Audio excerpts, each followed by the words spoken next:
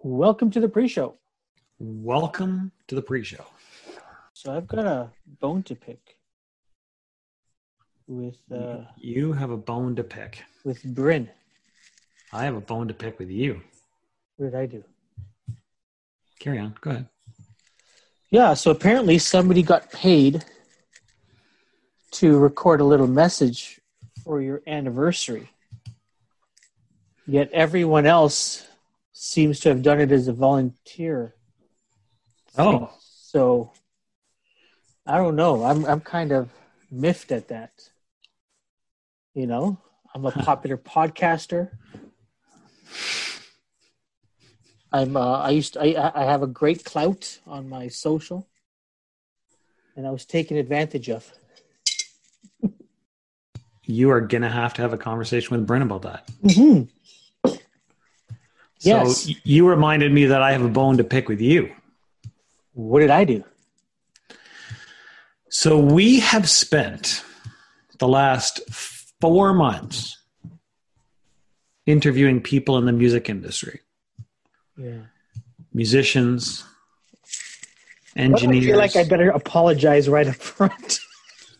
You don't have to apologize. Okay. You don't have to apologize. We have spent the last 4 months interviewing people behind music, and we've been interviewing them virtually like this. Yeah. From home. Yes. Because of COVID-19. Yeah. And one of the topics that comes up time and time again is, what does the future of venues look like? What venues will be able to survive through all this? What do concerts look like in the future?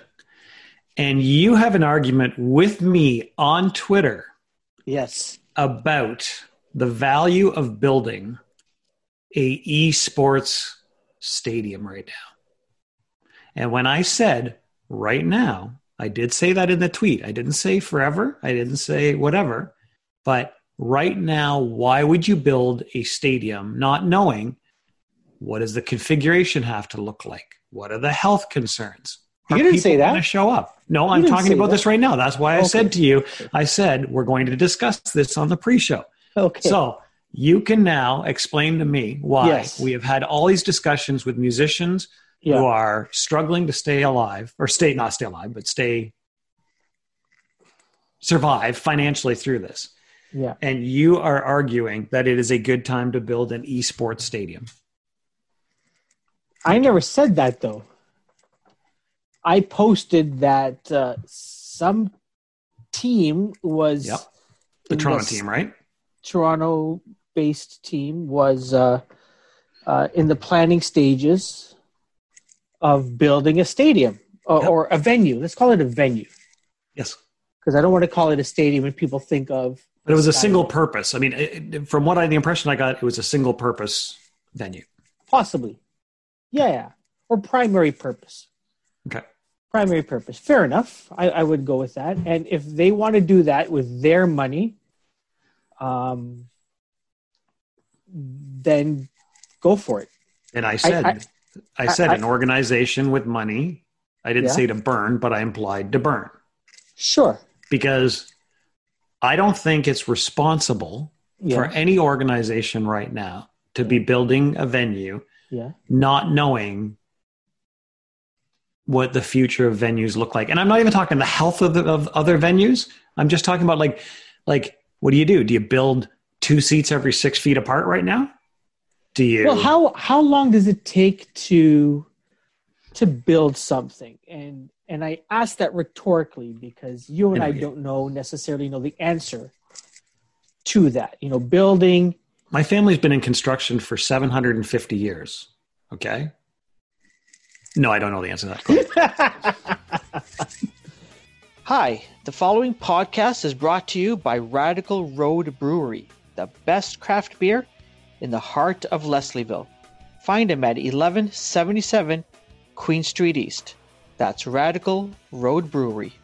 Hi everyone, this is Count Colasi from Toronto, Ontario. I am a new LGBTQ artist in hip-hop, making my own lane, and I want to thank Welcome to the Music podcast for having me on today.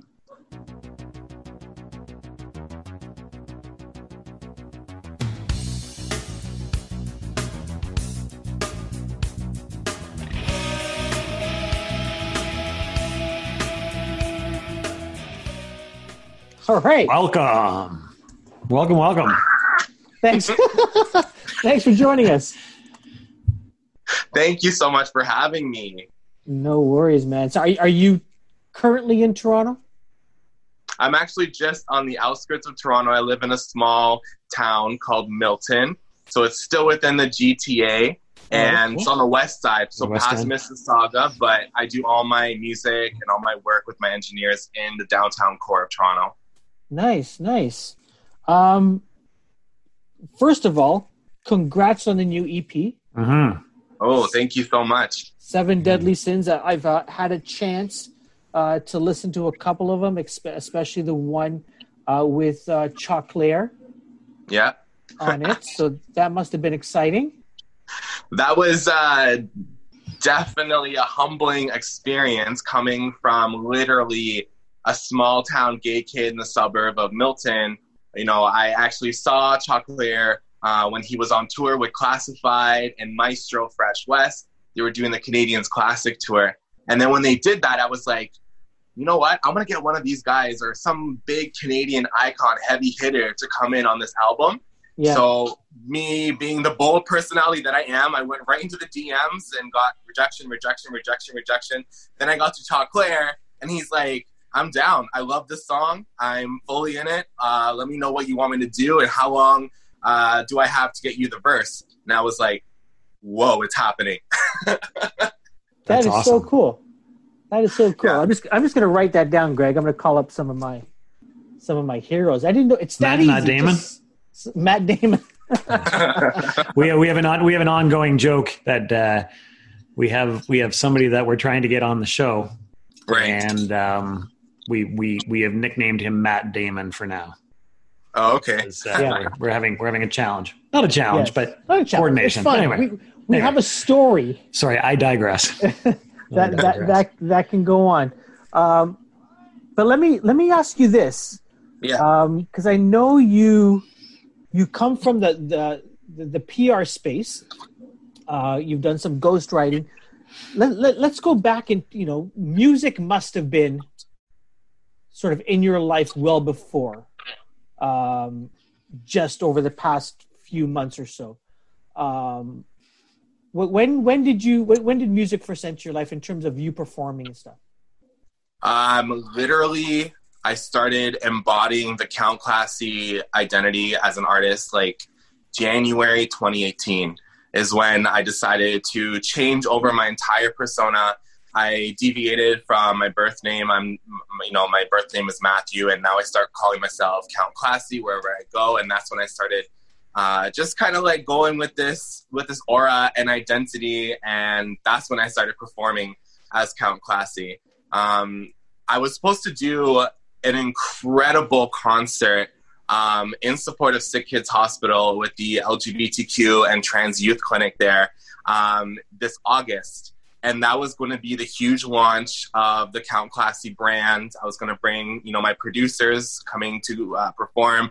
Choclair was interested in performing. I was reaching out to some, local celebs like Biff Naked, who you had on your show earlier, and some of like the Much Music, VJs and some influencers. And it was all popping and getting ready to go. And then, Rona happened.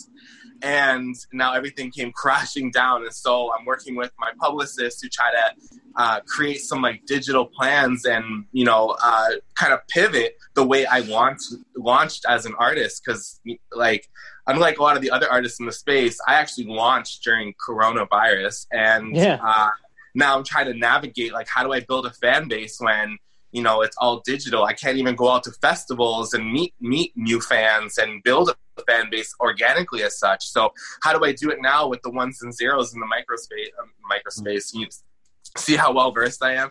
And on the internet and on the social media channels and whatnot. It's like, what are my new strategies? I did it before under a PR lens. How do I do it as, you know, a launching and emerging artist? So that's where I'm at right now. And so here we are doing podcasts and interviews and, you know, meeting and networking new people. And that's one of the most important things as a new artist is knowing how to network and developing meaningful business relationships. Cool. What happened in 2018 that you sort of changed your persona? I just woke up and I was like, I'm kind of tired of this 9-to-5 life.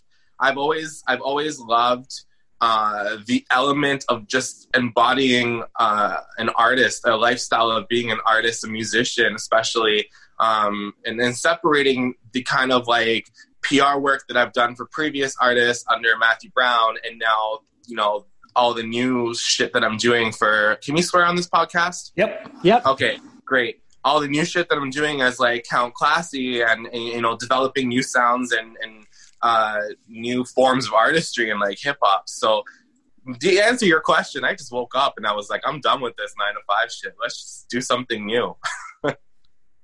And how did you connect? Like, I know you've worked with, I believe, I don't know if it was on the album or just in terms of development with Tone Loc and George Brown, which just blows my mind.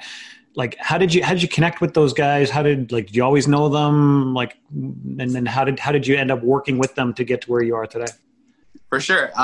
So Tone Loc is actually part of my family. My auntie has been with them for numerous years now. And I actually didn't know that until I was in university, like less than about 10 years ago now. Yeah. And I was like, holy shit, my whole life I'm related to a celebrity through this relationship here. And no one in my family decided to tell me this. And I had to kind of learn on my own when I was about to fly out to LA for the first time. And that's also in 2018 when I went out to Los Angeles. As Count Classy. And so through that network with Tony and going like behind the scenes and all of his concerts and going into the green rooms of some of these legendary folks like TLC, Biz Markie, you know, Rob Bass, Vanilla Ice, Salt and Peppa, like there's a lot of big names on these bills. And I was able to just network through there and through my auntie as well. Bless her. She works in the music management industry and she's good friends with George Brown of Kool and the Gang. And one of the first times I met him, I was in his personal studio in his house.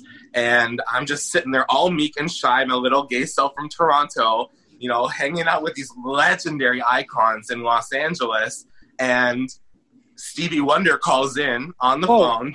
George puts him on speaker, and I hear Stevie Wonder's voice like, shit, is this real life? Like, who am I right now? So I'm sitting here absorbing it all and like really learning and understanding the engineering and like song production. I'm listening to the stuff that he's doing in the studio, and I'm helping him with royalty splits when he has to send it over to Warner Music as the label. And I'm learning just a small, you know, kind of like the grunt work of what you have to do to kind of get yourself, you know, situated and so that you can propel and succeed into the next level. So I'm very fortunate to have these guys in my network and they're able to kind of give me advice and help me on what I should do, especially as a new upcoming gay artist in hip hop.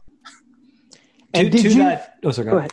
I was going to say to that point, you know, not only biracial, but also, you know, LGBTQ artist. Have there been struggles in building your persona or your not persona, but just, you know, inside the hip hop community? I don't know if you felt any. I would say I felt more of a pushback with the LGBT side because I still think that, you know, hip hop is quite homophobic and misogynistic, even though, you know, the popular thing right now is to, you know, pinkwash capitalism, get the LGBT dollar. You're seeing that in hip hop as well. And I did an Instagram live video where a DJ from, you know, down south in the States, he was just listening to my music to his fans on the live, and then they got to vote on what they liked and what they didn't like. And so they loved the song Good Vibes with Choclair, but they hated the song Man Number 2 because it's a lot more queer than Good Vibes, right? And so they hated that song. And I was just like, okay, well, thanks so much for, you know, giving a queer artist a voice here on this platform. Mm-hmm. And then they kind of pivoted and they're like, oh, you're queer? Oh man, we support everyone. You know, we don't give a fuck if you're this, if you're that. But you literally just told me my song was trash, and it wasn't even on the music or production. It was just on the lyrics itself, right? And so they went on and said, like, you know, everyone in hip hop is gay now anyways. Like Lil Wayne did this and this and this, and, you know, so-and-so did this and this and this, and there's rumors about this. But that's the thing as Count Classy. I'm not coming into the hip hop industry as a closeted artist who has rumors about me. I'm not Lil Nas X, who came into the industry straight and now I'm gay. I'm not Frank Ocean, who came into the industry straight and guess what? Now I'm bisexual. Give me more fans. I'm coming in as a true, authentic, queer person and saying I'm making my own lane in this hip-hop space. And the pushback I received, you know, thankfully, hasn't been too terrible, but I've gotten DMs saying, like, fag, you know, go die, like, just stupid troll things that, like, you click on their profile, there's 2 followers that they have, but someone actually takes the time and effort to go out of their way and make me, you know, that's their welcome to me as an artist. And I'm just like, okay, let's change that narrative. And hopefully I'm trying to do that with my music, bridging the mainstream to the queer crowd, you know, bridging the different just socioeconomic statuses together and just appreciating music and what it's for. And I really admire Michael Jackson, big icons like that, for doing what they did in back in their day. And hopefully I can develop as an artist to be like an icon that people can respect, like how they respected them. Good for you, because I wanted to ask that because I can only assume that there would be challenges that you'd be facing, and you shouldn't, but it's society, right? But it helps write my lyrics. Did you ever contemplate before you started, you know, developing your persona and going public and live, whether or not you wanted to come out of the closet to the general public? Well, you know, is it good for my career? Is it not? Did you ever have that conversation with yourself? I did, especially at the very beginning. I was working with my producer, Ruben Ocean, and he at the time was just like, are you sure you want to be this flamboyant in your rapping? Like, why don't we, you know, get a bunch of bitches and booze and put that kind of shit in your music video and make it as mainstream as possible, and maybe, you know, develop your fan base first, and then you kind of drop the whole, like, oh, did you know I'm gay? You know, full joke's on you because you're listening to my music anyways. I didn't want to do that approach. I wanted to come into it rainbows, glitter, glistening, strong, and say, I'm here. You know, I'm here to also represent to the younger kids that are trying to look up to people like me that I didn't have anyone to look up to as a kid, especially in hip hop. And I'm doing it my own way. And if you don't like it, I'll catch you at the meet and greet down the road. Yeah, interesting. It's interesting because it's like, you know, you saying that sort of reminded me, and again, I'm more than a few years older than you, but it reminds me of the story of George Michael, right? Like, think about it from Wham! And it was all about the good-looking guy, the girls loved him, and then all the, you know, and it was, you know, just all boy girl stuff.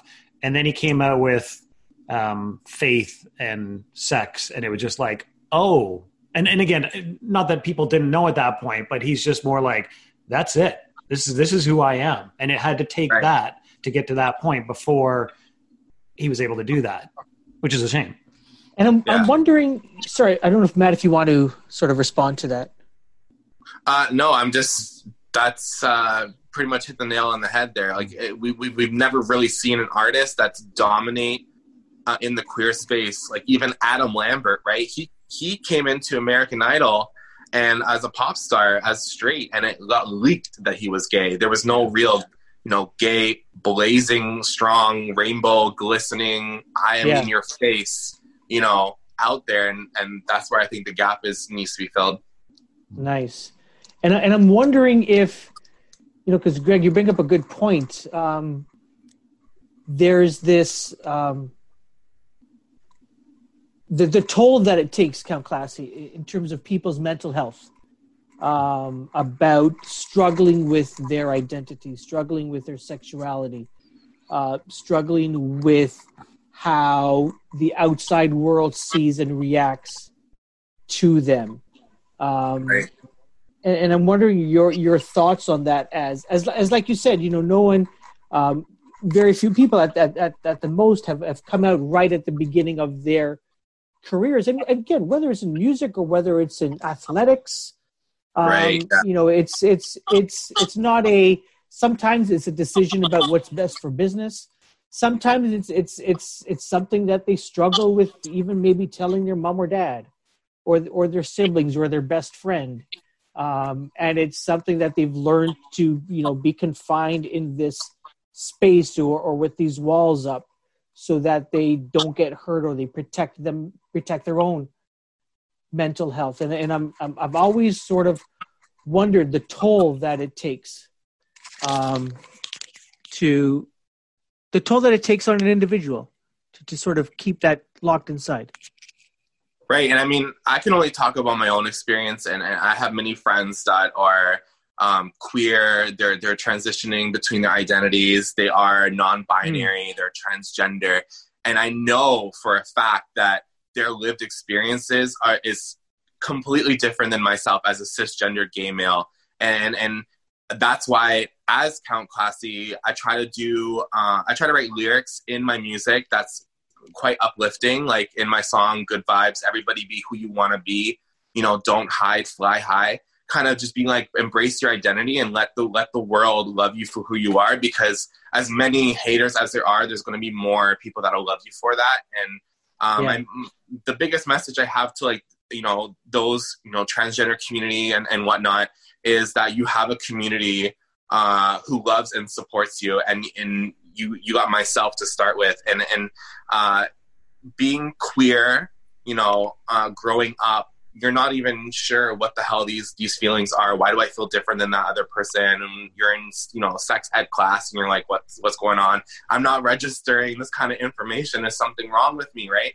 And it does take a mental toll. And I think you see that in the high suicide rates with queer youth, and you just see that just in the media and how we're represented in the media. If it's not a hate crime, it's, a tokenization of look at what we did for this queer couple, come support my business kind of thing.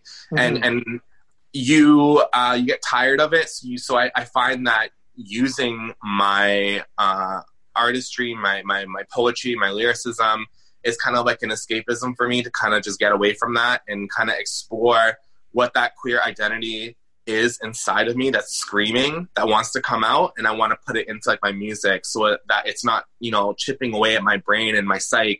It's able to kind of grow and flourish on its own form. And so for me, LGBT has to include the Q, it has to include the queer umbrella. And I've been doing a lot more in my marketing, just always adding the Q and just being a full, complete ally in solidarity to like my non-binary and, non-gender conforming folks, my transgender brothers and sisters and siblings. And just want to say that me as a queer artist, I'm there for you, and you have a community that loves you, and please get any sort of help. If you feel like you are at a place where you need to reach out, this is your call to do so. Beautiful. That's really cool. Tell me about the making of Seven Deadly Sins. I know you released a number of singles before this project. But tell me about, did you set out to, okay, I'm going to make an EP, I'm going to make an album, so let me sit down and write a bunch of songs or lyrics and work with a producer. Tell me sort of the genesis of this particular release. So I actually wrote Buy It All back in 2013 on the hype of the Young Money train. Nicki Minaj was big, so that's why some of the lyricism kind of sounds a bit Young Money-esque. But I envisioned the Seven Deadly Sins concept about 2018 or so. I was working with my producer at the time, Ruben, and I actually met him through ghostwriting, social media ghostwriting, logging in as different celebrities, and I found him, and then I logged in through Count Classy and was like, hey, I'm actually this person who talked to you on this account. Are you interested in, developing this album with me? And he was like, yeah, I'm down. So we discussed budgets, and I paid for exclusive rights on each of the songs, and we developed a couple songs, and I knew that I wanted to have this concept album, because for me, albums are dead. If it's not a concept album, release your songs as singles. That just makes the most sense in business right now in 2020 music digital marketing. But as a concept album, I wanted to create something that is like an art form on its own and can stand on its own. And that's how the inception of Seven Deadly Sins came to be. So Man Number 2, Volcano were the last two songs that I had to write. And I actually wrote those after the idea of Seven Deadly Sins. So it was a lot easier to kind of curb my lyrics towards what I needed to do, depending on that sin. Interesting. So each song covers a sin? A different sin. So, Buy It All is greed. Too Classy for Ya is pride. Good Vibes is sloth, because when you smoke weed, you just want to sit on the couch all day. But it's such a happy song, It's an uplifting song, but sometimes when I'm lazy, I'm happy too. I don't gotta do nothing. Missing no meals is gluttony. Man Number 2, there's a whole rap verse where I just kill a bunch of guys that have done me wrong. That's wrath. And, Volcano, make you explode like a volcano. That's lust. And then you got the life, I'm living the life, be envious of me. So that rounds up the album. That is crazy. Tell me about this ghostwriting thing. I was like, yeah, I guess we've done it, with brands, right? Where it's not really, my first iteration in sort of the whole digital media was community management for brands. Right. So I never worked for these companies, at these companies, but I was, or myself and maybe our company was tweeting for them, or, was putting up Facebook posts or videos and stuff like that. But how does one get into ghostwriting for celebrities? Networks.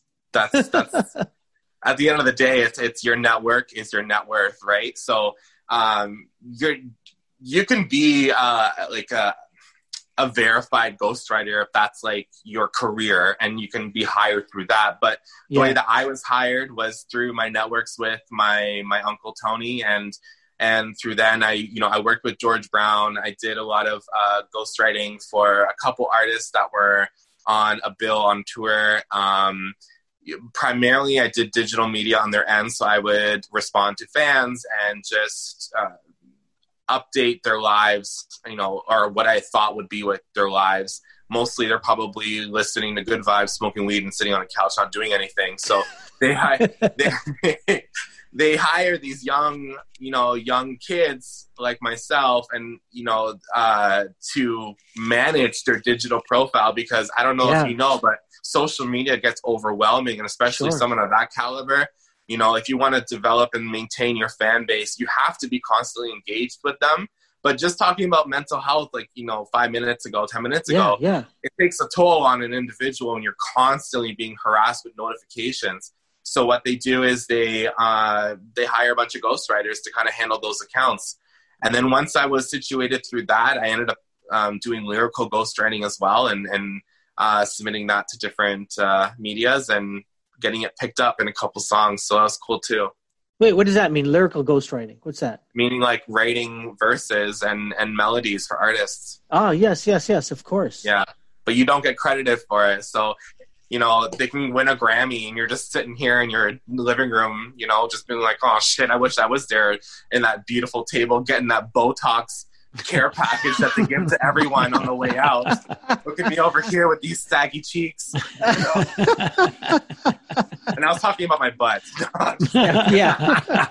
People can't see where you pointed. It's a podcast. I know. When did you start? When did you start? Writing lyrics and rhymes and stuff. How early were you doing that? About 2013. But when I did Buy It All, I was sitting in a park, smoking weed. I was in the middle of university, didn't feel like handing in that essay, so I took an L and handed it in late, but I wrote that song, and I was listening to a lot of Young Money and also listening to a lot of old school music. So from there, I think that's what kind of formed a bit of how I write my lyrics, is a blend of like old school with new school, and just sitting in parks and thinking of rhymes and little sentences that could work as like a punchline, or if I thought of like a cool diss, I would like record it on my cell phone and then work it into a rap verse. So who you mentioned about, old school and new school, who were some of your real core inspirations? Like who? Definitely Salt and Peppa. I think that what they brought to the industry was, pioneer, like, female empowerment. OG is definitely Cheryl and Sandra, Salt and Peppa. And I love Rob Bass. I think that he created one of the best songs of all time. I love NWA. I mean, 90s hip hop, especially a lot of core messaging in that music that you don't necessarily see today. And I mean, we could talk about that as well. And I would say that kind of transcended into like the 2000s R&B, like that really inspired some of my artistry as well. And you kind of hear that in things like Man Number 2 and Volcano when I do a lot of like vocal riffs and whatnot. And that's pretty much who kind of, obviously Tone Loc. I mean, I've listened to his music now for quite a while, but that's pretty much who inspired me back then. You talk about the lyrics of NWA versus what we hear predominantly now. The struggle and oppression of, lived experience. And you see that across a lot of different artists back in the day. And while I appreciate, today's rap and what they rap about, I mean, it's garbage in comparison to what it was 10, 20 years ago. And I think anyone can really agree on that, but no one really has, the chutzpah to really say it. Because right now it's money, drugs, bitches, that's what sells, that's what people want. And you're going to continue writing what people want. Mm-hmm. And I always refer to the whole profound statement that Annie Lennox said from the Eurythmics. And she said, during one of the awards shows, she probably was contracted to go and do the award show. She didn't want to be there. And she was like, there is a difference between the art of music and the industry of music. And that is one of the biggest takeaways I've gotten. And going forward, I keep that in mind. Like when I'm writing a song, I'm like, is this an art of music song, or is this an industry of music song? Do I want to create something that's going to be documented in years to come? Scholars are going to look at it and look at the cultural impact and what it had to the community and whatnot. Or do I want something that's going to make me a quick buck that people are going to forget about 2-3 years from now because the beat is repetitive and there's 5 more songs that sound the same as this song? Do I want the quick gain, or do I want the slow burn? And so that is something I also struggled with on my first album. I definitely am going to change, I think, a bit on how I want to pursue my artistry on my next album going forward. But it's always that struggle of being iconic versus sometimes just being relevant. Yeah, that's so true. Do you think with the current racial political environment, especially in the States, but here in Canada as well, do you think we'll see in the upcoming months a change in what artists sing about, rap about? I definitely think so. I think right now that is predominant in underground music, but once you cross that threshold, whoever is paying you that paycheck, they kind of dictate what they want to write about or showcase to the crowds. And I think that as we become more normalized to protesting and every single social issue that's going on, it's dominating our day-to-day lives more so than how it did 5 years ago, 10 years ago. And we attribute that to social media. But as that becomes more dominant, I think you're going to see that more into the mainstream, especially now you hear, and I'm using the pandemic as an example, Sure. Trolls by 6ix9ine and Nicki Minaj, she talks about her flow is so sick, I ain't talking a pandemic. And so she's already referencing things that are relevant and present. And I think that you're going to see that more in mainstream artists as the fans actually demand to see that more. I think now people are getting tired of the whole rinse, wash, and repeat of the drugs, the money, the bitches. Like, you're kind of seeing more differences in what they're rapping about. I think Roddy Ricch does a great job, DaBaby as well.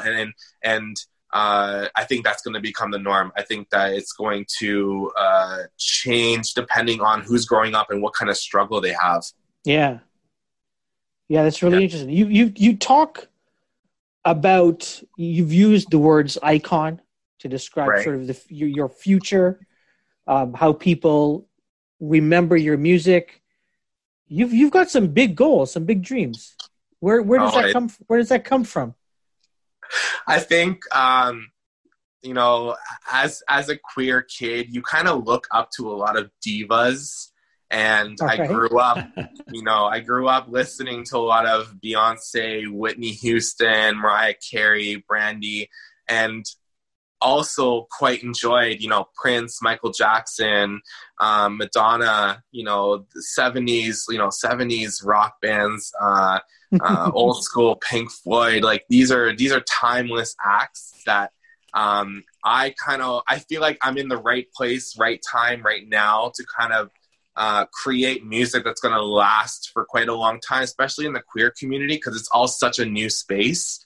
So it's like, why waste the opportunity? Let's create something that could resonate with a lot of people and be timeless and iconic. And I'm working on a new project right now with a lot of other queer rappers, and we're going to collaborate on one track and make it an anthem. So I want to create something that kind of lasts. Like I said, music scholars can look back in teaching university. This is what happened, with Count Classy and his music, and hopefully I instill, positive change to the upcoming generation and positive change to hip hop as well. I think it's bullshit how marginal, how they treat marginalized women and how they treat gay and LGBTQ folks, especially in Caribbean and dance hall music. I think that time is coming to an end. I think we need to change that narrative, but I'm trying to do that with hip hop right now.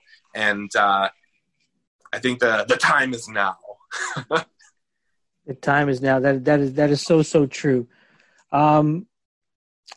What's sort of next for you in terms of, I know you talked about this project that you're doing,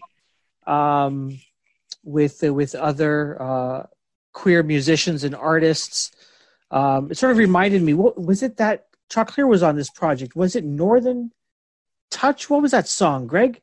Back in the day, that hip hop and Canadian hip hop anthem that came out many years ago. They sort of redid it for the Raptors run last year. Northern Touch, Northern something. Do you remember, Count Classy, that song? Oh my goodness. I'd have to hear it, but he did collaborate. I know he did collaborate with a lot of other Canadian artists to create that anthem to be used in the Raptors. I'm relying on Greg to quickly go onto Wikipedia and Google to check that out as he types that in, as I stretch this question over almost a minute now. Greg is going to find. And Greg, do you have it? Why do I pay him the big bucks?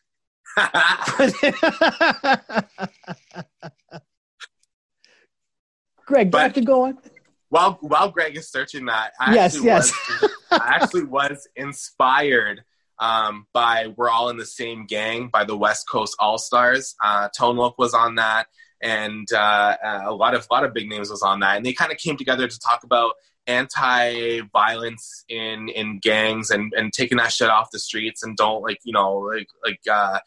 essentially we're all from the same kind of hood, and why are we hurting each other, why are we promoting this kind of shit. So they all came together, created a huge anthem as such, and through that I was inspired to kind of do this upcoming project.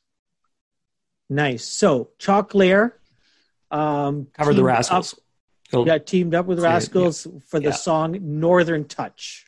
Yeah. That's what that song was. So it sounds like you want to do something similar with that project, Count Classy.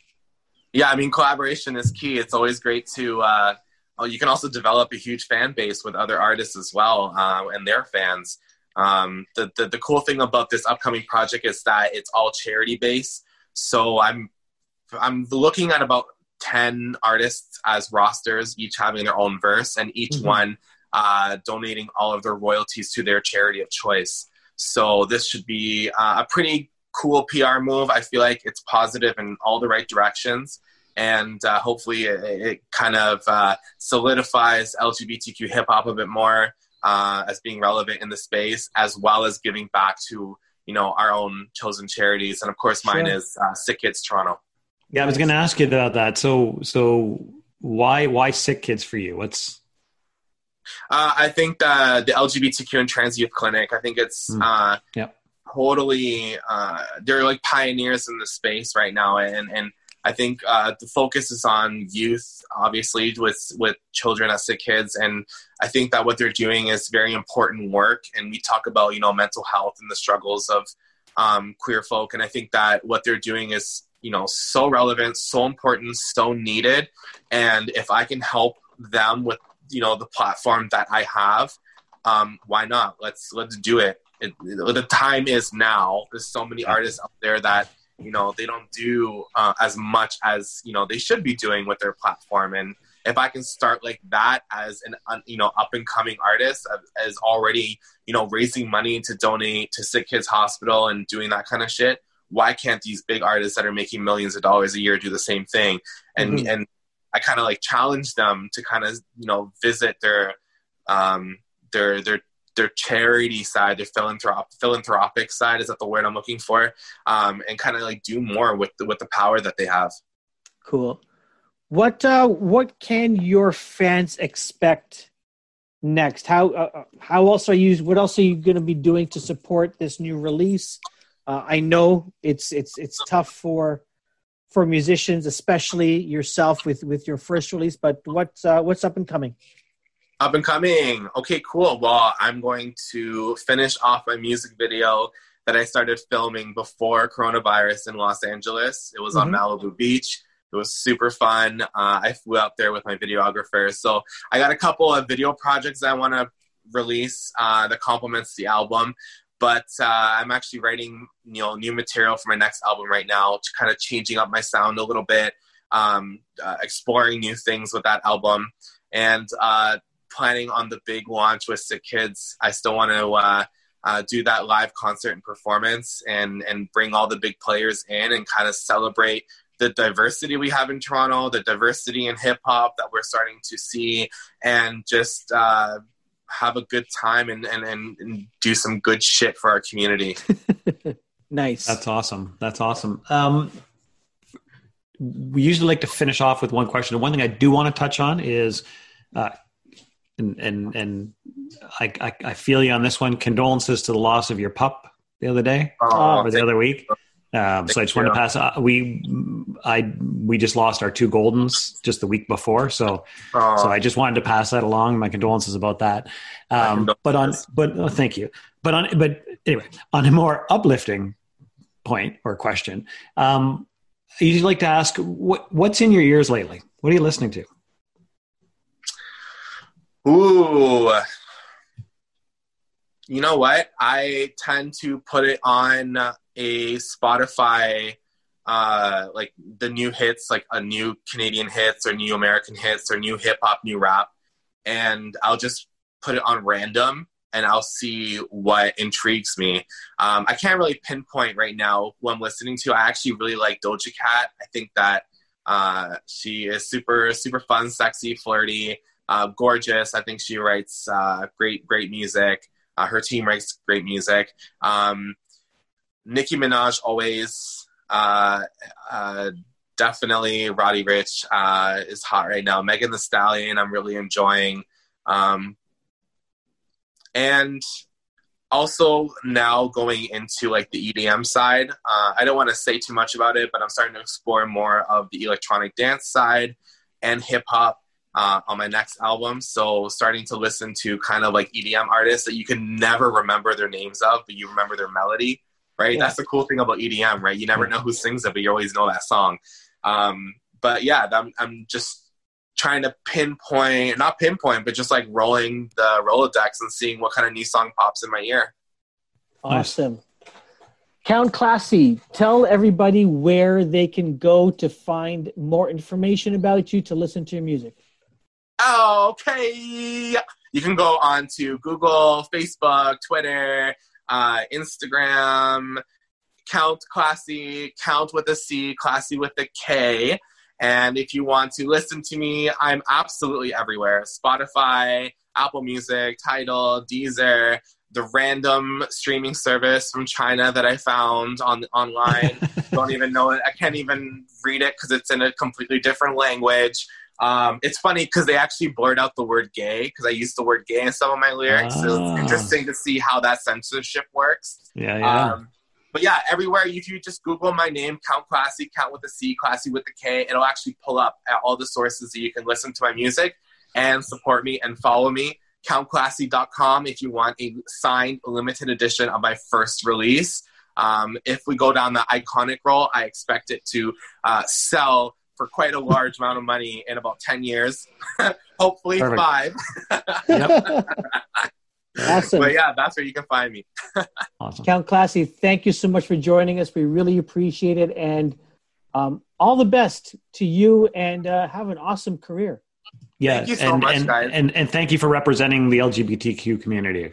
Honestly, thank you guys for giving us the platform and the voice to do what is necessary to do. I mean, we're so divisive in our communities, but I love my allies, and I think that together we can create such positive change for the future. So thank you. Awesome. Thank you. Take care, buddy. Bye, guys. Stay safe. You as well.